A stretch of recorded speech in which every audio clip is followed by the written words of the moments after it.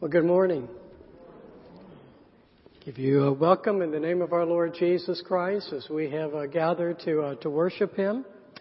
And the only thing I would note for announcements, don't forget to keep putting change in those baby bottles. And although if you're concerned about coin shortage, which apparently there is, just put dollar bills in there, and that would take care of that problem. Keep in prayer your pastoral search team committee. They've begun to meet, and they certainly value your prayers for them. Now let's prepare our hearts for worship.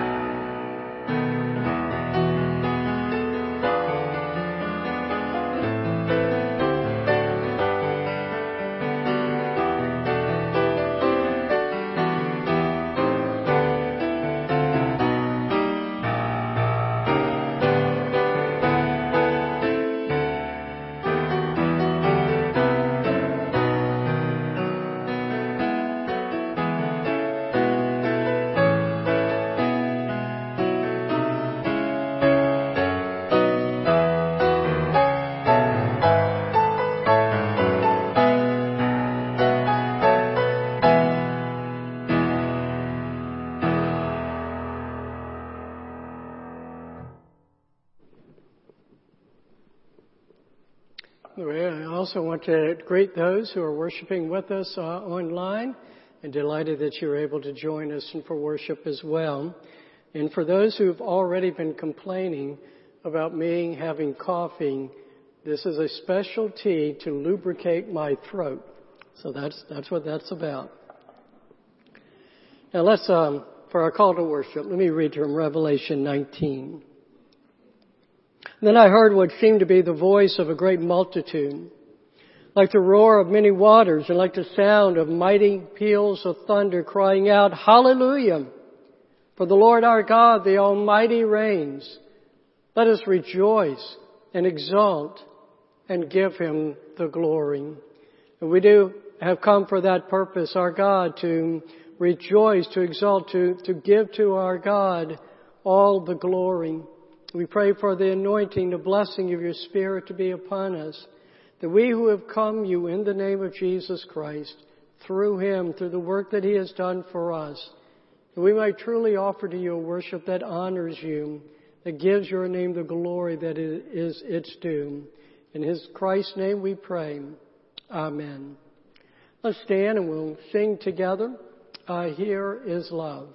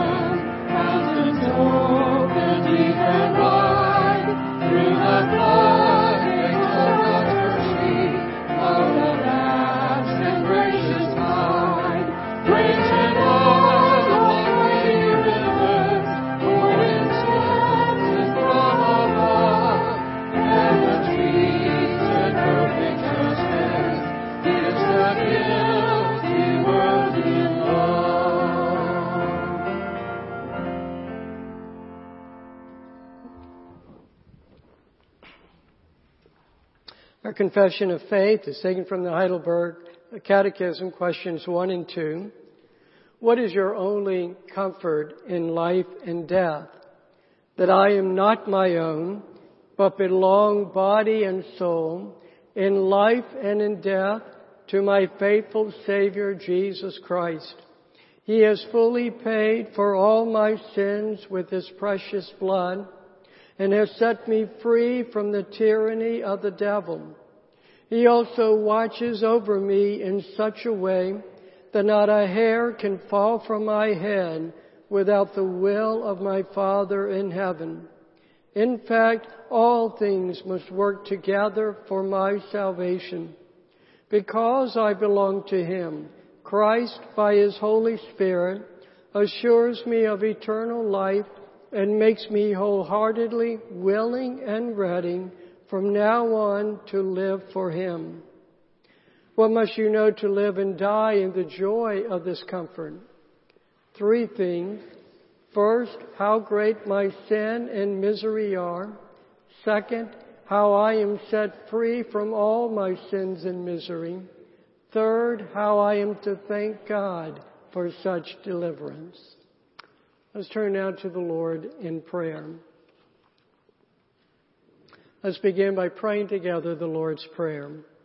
Our Father, who art in heaven, hallowed be Thy name. Thy kingdom come, Thy will be done on earth as it is in heaven. Give us this day our daily bread, and forgive us our debts as we forgive our debtors. And lead us not into temptation, but deliver us from evil. For Thine is the kingdom and the power and the glory forever. Amen. And we do give You thanks and praise, our Father, that You are the one who dwells in heaven. And may we who are here upon this earth give You due honor for Your name. May we serve Your kingdom. May we do Your will upon this earth, both in not only in our deeds, but in our very thoughts and our very emotions. May we have the same desire as our Lord Jesus had, which was to do Your will. We pray that You give to us this day our daily bread, the bread of Your word, the bread of worship and fellowship. But we pray for literally the bread that we need as well, all the physical things that we need for life, but not only that we may live life, but that we may thrive upon this world serving You. Give us all that we need to be servants of Yours, to be children who honor the name of their Father and do Your will. We pray that You would forgive us of our debts as we forgive our debtors. And so we pray that You would give us such a spirit, to be as one who forgives others, who does not hold others in debt, but are willing and desirous all the more to put the past behind us. We pray that You would forgive us for the sins in which we have failed to love You fully with all of our hearts and minds, in which we have failed to love our neighbor as ourselves. We pray that You not lead us into temptation, but all the more we appeal to You. Deliver us from the evil one who seeks our harm. Deliver us from the world which so easily entangles us. Deliver us from our own weak flesh which so easily gives in to the evil one and to this world. We pray this prayer recognizing to You as the kingdom and the power and the glory forever. In Christ's name, amen. Well, I invite you to turn with me now to Hebrews in chapter 5. We'll begin with verse 11. You'll find that text in your insert, if you'd like to follow along using that.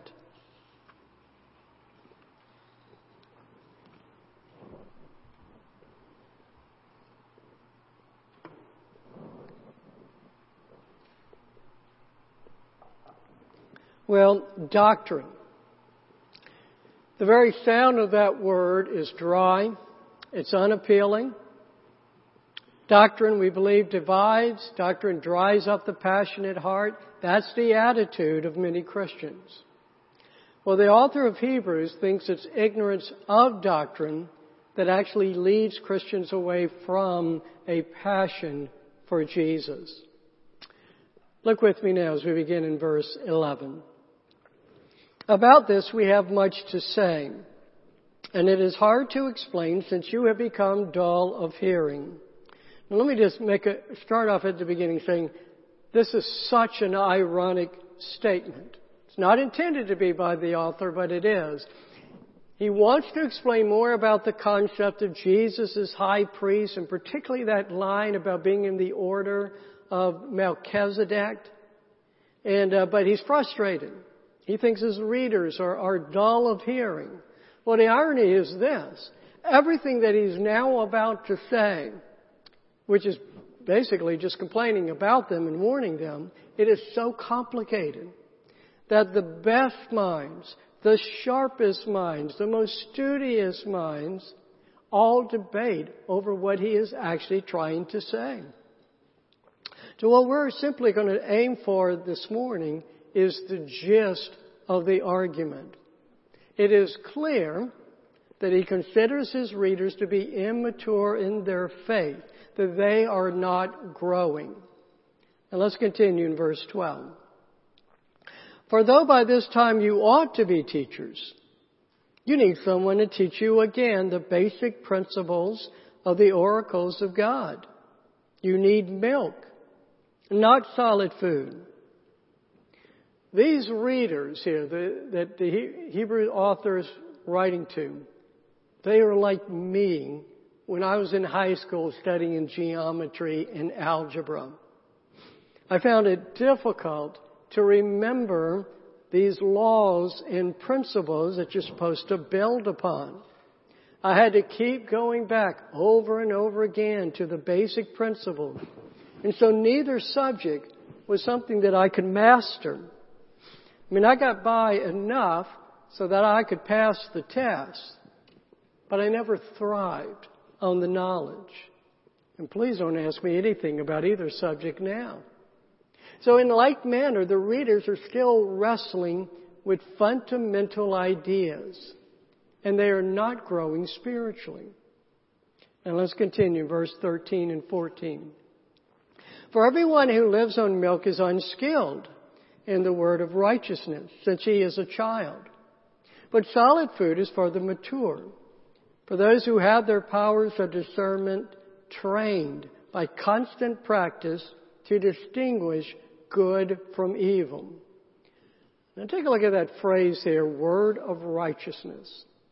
It exists nowhere else in Scripture. Now, without taking you through all the different interpretations, and there are many different ways to interpret it, I'll just give you my own take, and that is I take it literally. I think he is saying that the readers are unskilled in understanding what the Word of God teaches about righteousness, about righteous living.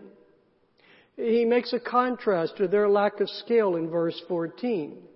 With those who have powers of discernment trained by constant practice to do what? To distinguish good from evil.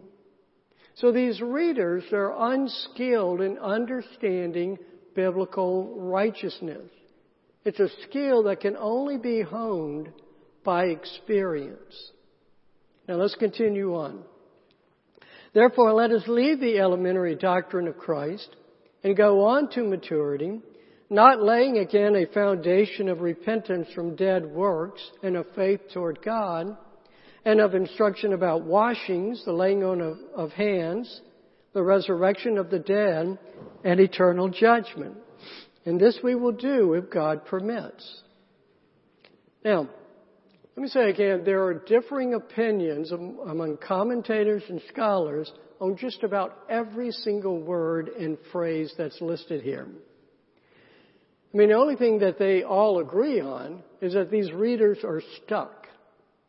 They can't move from basic teachings, whatever precisely those teachings might be. They do agree, for the most part, that these teachings come in pairs. There are three sets of pairs here. There are the repentance from dead works and faith toward God. Most commentators consider the dead works to be evil deeds, to be sins. Okay. So, for example, in Galatians 5 and 19 through 21, just before you have the verse about the fruit of the Spirit, Paul there lists works, using that same term, works of flesh that keep a person out of God's kingdom. And what they might also be saying here is that these are simply fruitless works. They're dead in that way. They might be works that belong to legalism or to ritual, but they do not actually profit the doer. Well, in either case, the first step is to repent. To repent of one's sins, whatever form they might take. And then the second step is to turn in faith to God. And that is what one does in and through Christ. So repent and believe. These are the elemental steps and doctrines of Christ. Now the next pair listed here are the most difficult to understand. Washings is literally baptisms in the plural.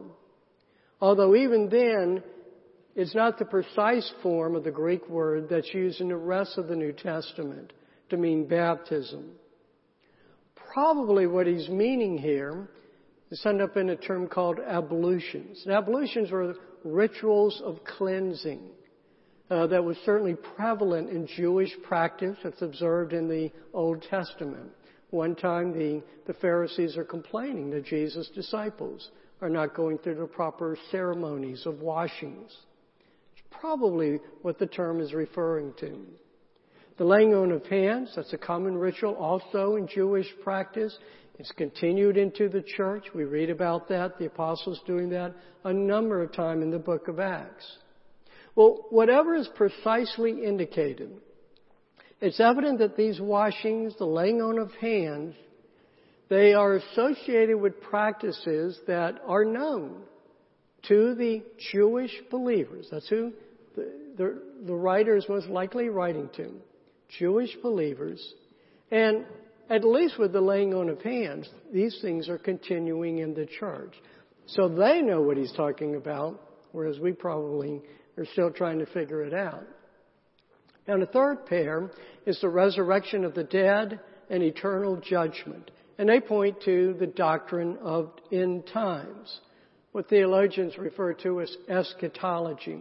It's the time when the day of the resurrection, the day of judgment will take place. Now, interestingly enough, one commentator points out how when you look at each pair of doctrines here, you see how they take you through the Christian experience. You have repentance and faith. That's for our justification. Whatever exactly the washings, the laying on of hands are exactly doing, they are involved, they're exercised by the church for our sanctification. And then, of course, resurrection and judgment refers to the time of our glorification.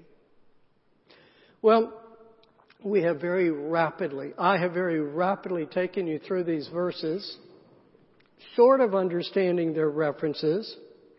But the question is now, what can be made of them in such a way that they're going to be useful for us today? Well, the first lesson is this. We must move forward in our Christian faith. We are to move forward in knowledge. We're to move forward in practice. We're not to be that student in class who interrupts the teacher who's lecturing eloquently on something. Is this going to be on the test? Do I really have to know this? Nor are we to be the athlete who complains to... I'm sorry, I'm chuckling. At 9:30, everybody chuckled and laughed that one. But okay. We're not to be the athlete who complains to the coach in practice. I already know how to do this. Why do I have to keep doing it? Learning and practice must be our way of life. All educators, all coaches, and you, all successful people, you understand this principle. There is no such thing as, well, I've reached a peak level, I can just sit back now, and it'll just stay that way. You know that you either grow or you're going to shrink. If you have a business might even die. And even to maintain where you are requires constant learning, constant practice. There is no athlete who can reach a stage in which he or she just no longer needs to practice. If anything, the higher the level of skill, of competency, the more practice required to maintain that level. Learn, practice. Learn, practice. Now, the same is true for the spiritual life. It is true that the gospel is simple. All I need to know to be saved is Jesus. To trust Him, to know what He's done for me on the cross and to trust Him. I mean, it can't get simpler than that. But the truths of the gospel can, and they must continually take stronger hold on me. The gospel is simple, but it's also profound. And I must, if I'm going to grow in Christ, if I'm not going to regress, I must continually learn and build on the gospel truths. Now, what is it that we need to be learning? We need to be learning doctrine. Now, if that has a negative ring to it, then all the more you need to give it attention. Doctrine simply is this. It's the truths taught in Scripture about God, about what God wants us to know. And so knowing these truths is critical to growing in our faith. Our reader here, he wants to take his readers deeper into understanding the doctrines about Jesus. And he's frustrated. And he's frustrated because of their lack of interest. Now, you have to ask yourself that question. Do you have the same problem? Do you regard studying the characters of God, of studying the will of God and the works of God as just, these are like elective courses. It's interesting. For some people, they have an interest in theology, but it's not needed for the average Christian. Are you impatient with teachings about doctrine? Because what you're really interested in is knowing what to do, or how to be helped. You see, that's the way I am about computers and technology. I do not want an explanation of how things work. I just want to know what buttons to press. And that helps me get by, but then that's all it does. Now, if I would take the time, I get by until, again, something happens to the computer or to the cell phone and I have to yell out, Yvonne, come help me, make this work. Well, if I would take the time to actually understand, actually listen to Yvonne, try to explain how things work, I would not get stuck as often. And I would expand the ways that I can actually use these strange devices and those apps and stuff. But the truth be told, I really don't care. I really don't care to take the time to learn. Well, are you that way with doctrine? It's true that there are Christians who have a special aptitude for learning this kind of stuff, the language and the concepts, and they get jobs as theology professors. It is true that a minister ought to have aptitude for academic theological study. But all of us who are Christians must be interested in learning as much as we can. It's just simply this way. How can we claim to love God and have little interest in learning about Him? How can we claim to love Jesus without interest in understanding who He is and what it is that He's done for us? And that's it. That's all that doctrine and theology are about. And so we should be interested in doctrine for God's sake. It's because it directs our thoughts to who He is, directs our thoughts to how He operates. But also this, doctrine is the most practical tool for how to live in this world. Let's go back to our author here with his readers. He's teaching And he's about to really go into some complex theology. But who's he teaching? He's teaching lay people. And he's teaching them, though, for a practical purpose. He sees that they are in danger of falling away from their faith, that they might give up. So he thinks to himself, well, what does he need to do? He needs to teach them theology. And so he teaches them about the divinity of Jesus. And hey, Jesus is much greater than angels, whom you are starting to give more attention to. He's teaching them how Jesus is the Sabbath rest. We rest in Him, not on our works. He teaches them how Jesus is their high priest and what Jesus does for them in that role. Because he believes that the more they understand about Jesus, then the stronger their faith will be. The stronger their will be to stay true to Him. And the same is true for us. The deeper our knowledge of God and His ways goes, the deeper it goes down, the stronger our faith will be. Now, having said that, knowledge, by that I mean head knowledge, is not all that we need. We have to put that knowledge into action. We have to practice righteous living. It is putting knowledge into practice that's essential to retaining and to growing in knowledge.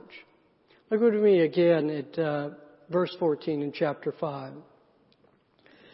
But solid food is for the mature, for those who have their powers of discernment trained by constant practice to distinguish good from evil. Now note here, he says the solid food of doctrine is only for the mature. Only they can handle it. But the maturity is not defined by academic learning. It's defined here by experience, by having one's power of discernment tested over and over again. And even then, know what the discernment is about. It's not between fine lines of academic distinctions. It's distinguishing good from evil, right from wrong. This is a crucial point in Scripture. Nowhere does Scripture separate knowledge from righteous living. And so if you go to the book of Proverbs, you'll read, the wise man is always the righteous man. And the righteous man is always the wise man. You can't separate them. And so the test for the true theologian is not how well they can answer doctrinal questions, but rather how godly a life that they live. How well they actually love God and they love His neighbor. You know, coaches, again, understand this principle. They'll speak not only of teaching their players skills and playbooks. They can get them to do that. But the real goal is to get their players to buy into their system. Because it's only then that the players will play at their peak. It's the same way for Christians. We can learn the language. We can become adept at discerning fine lines of theological thought. But it's only when that language, it's only when the doctrine that's being taught, it clicks inside. It's when we buy into the truth revealed. That's when it's going to impact the way that we live. And it's only then that we can be said to be growing in Christ. So what should have been happening to these Hebrew readers as they learn about the doctrines about Jesus? They should have been loving Him more. They should have been marveling over Him more. They should have been resting in Him, trusting Him more. So much that they would never give thought to returning to their old ways. So much that they should be able to go through any trial, even persecution, gladly, because of what they know about Jesus. They should be growing more able to distinguish what is of God and what is not, so that they're not tempted to go back to those old ways. They should be able to distinguish between what is good and what is evil. And then as they practice these things, as they practice resting in Jesus, trusting in Him, worshiping Him, as they practice loving their neighbor and distinguishing good from evil, they will then understand their doctrine more fully. It will make more sense to them. They'll get into further understanding. Just like the athlete who just one day gets it. It just clicks. Now I see. Now I understand what the coach has been teaching. And so once it clicks, suddenly he blossoms and his skills grow exponentially. The same way it is for the Christian who gets the doctrine. Let me give an example here where this has happened in our own church. You know, when I first arrived, I'd be talking to different elders and deacons, and they would tell me, pretty much everyone would tell me of the most significant difference in their spiritual lives. Indeed, how it transformed them. It was taking that long, laborious officer training class, which was nothing more than Joe King and then later, now Jim Hildebrand, taking them through the Westminster Confession of Faith, doctrine by doctrine. I mean, these officers, they weren't saying to me, you know, that's a really good class. I learned a lot that I didn't know. No, they said, my faith, my life was changed. So, what do you need to be doing? Well, if you're a reader, when is the last time you read a book about the character of God, for example? About the person, the work of Jesus? Or if you're not a reader, you listen to sermons that you have pulled out sermons just on doctrinal subjects. When's the last time that you've actually studied a particular doctrine? Well, if you haven't done it lately or haven't done it all, maybe now is the time to do so. And I'll go ahead and recommend to you what I've been recommending to everyone else. If you haven't read it, you go order Knowing God. Knowing God by J.I. Packer. He'll take you through the character of God, and you will not be the same after you read through that. Now, maybe this is not your problem. Maybe you rank pretty high in theology. You've studied and you've listened to enough R.C. Sproul books and lectures, and you're ready. You could take on any theological test. But has it made a difference in the way that you love God? Has it made a difference in the way that you love your neighbor? Has doctrine affected the way that you practice living for Jesus? For those of you who are married, is your marriage stronger because of what you've learned about Jesus and His relationship to the church? Are you able to listen to people who are different from you better because of your greater understanding now of the incarnation? Does Jesus' lordship affect the way that you operate in the world? Learn, practice. Learn, practice. And you will more than persevere in this world. You will glorify your God. You will learn to enjoy your God who made you and redeemed you. You know, that's the reason you were made. That's the first doctrine taught in the larger and shorter catechisms. Learn that doctrine. Practice it. And it will change your life. We do thank you, our God, for the great doctrines and truths of your word. And we pray that we will do that. Learn them, grow, profit from them, so that we might love you more. We might love our neighbor more and honor and glorify you. In Christ's name we pray. Amen.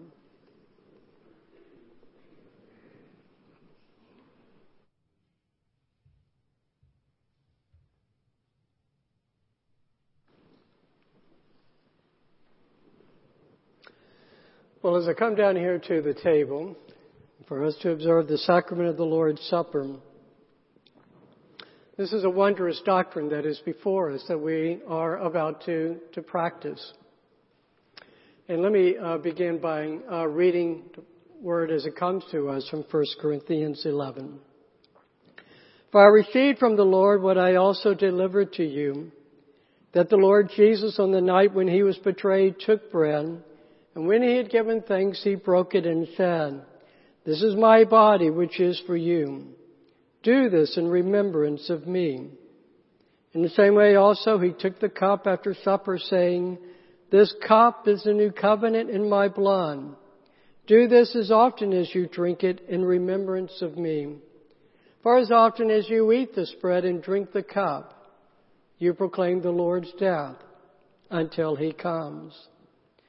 The doctrine of the Lord's Supper teaches us this: though our Lord Jesus Christ has ascended on high, that he is with his Father in heaven, he is with us still here. That he has sent his Spirit who dwells within us, who is among us. And that Holy Spirit, in a mysterious way, is connecting us to the incarnated Jesus Christ in heaven. This does not literally turn into his body or into his blood, but it does somehow connect us to our Lord Jesus Christ. It is meant to nourish our faith, to strengthen our faith, to all the more to cause us to go forth in this world stronger in our faith in Jesus Christ. That said, let's take the bread, and you have your cups, and everyone's able to peel off the bottom part there. On the night in which our Lord Jesus Christ was betrayed, he took bread, blessed, and broke it, and he gave it to his disciples, saying, "Take, eat. This is my body given for you."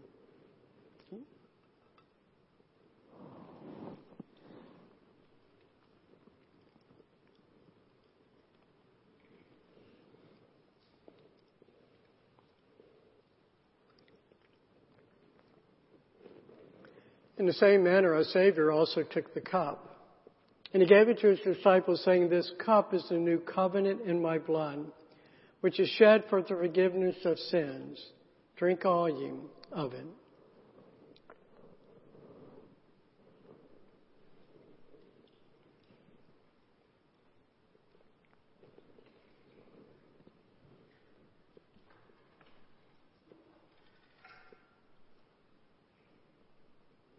Let us pray. We give you thanks and praise, our God, for our Lord Jesus Christ, and for that doctrine of the incarnation by which we know that he has taken on our own flesh, and in that flesh that he made atonement for our sins upon the cross. We thank you for that doctrine of the atonement, of knowing that he has exchanged places with us, taken away our sins. We thank you that though he died and was buried, that he rose again, and we praise you and thank you for that doctrine of the resurrection that teaches us and gives us the hope and joy of knowing not only that our Lord is resurrected, but we have our own resurrection to come. We thank you for that doctrine that he has ascended on high and serves now by your side as our high priest, because we now know that he is ever interceding for us. We thank you for that doctrine of that day of resurrection and judgment to come, when we will see our Lord Jesus Christ return in all of his glory. And we say, "Come, Lord Jesus." Amen.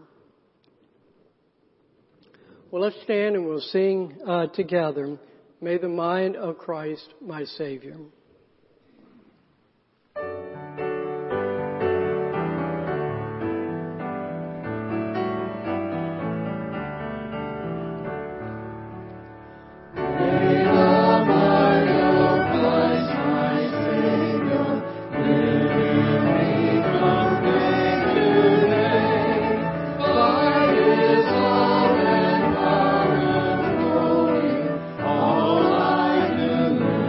Say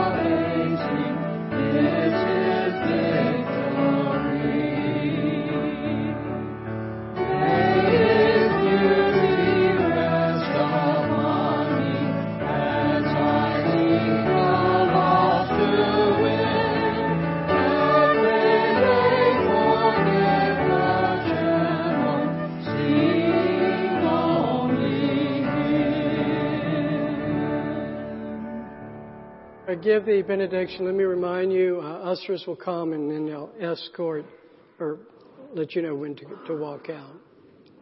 Now may the Lord bless you and keep you. The Lord make His face to shine upon you and be gracious to you. The Lord turn His face toward you and give you peace. Amen.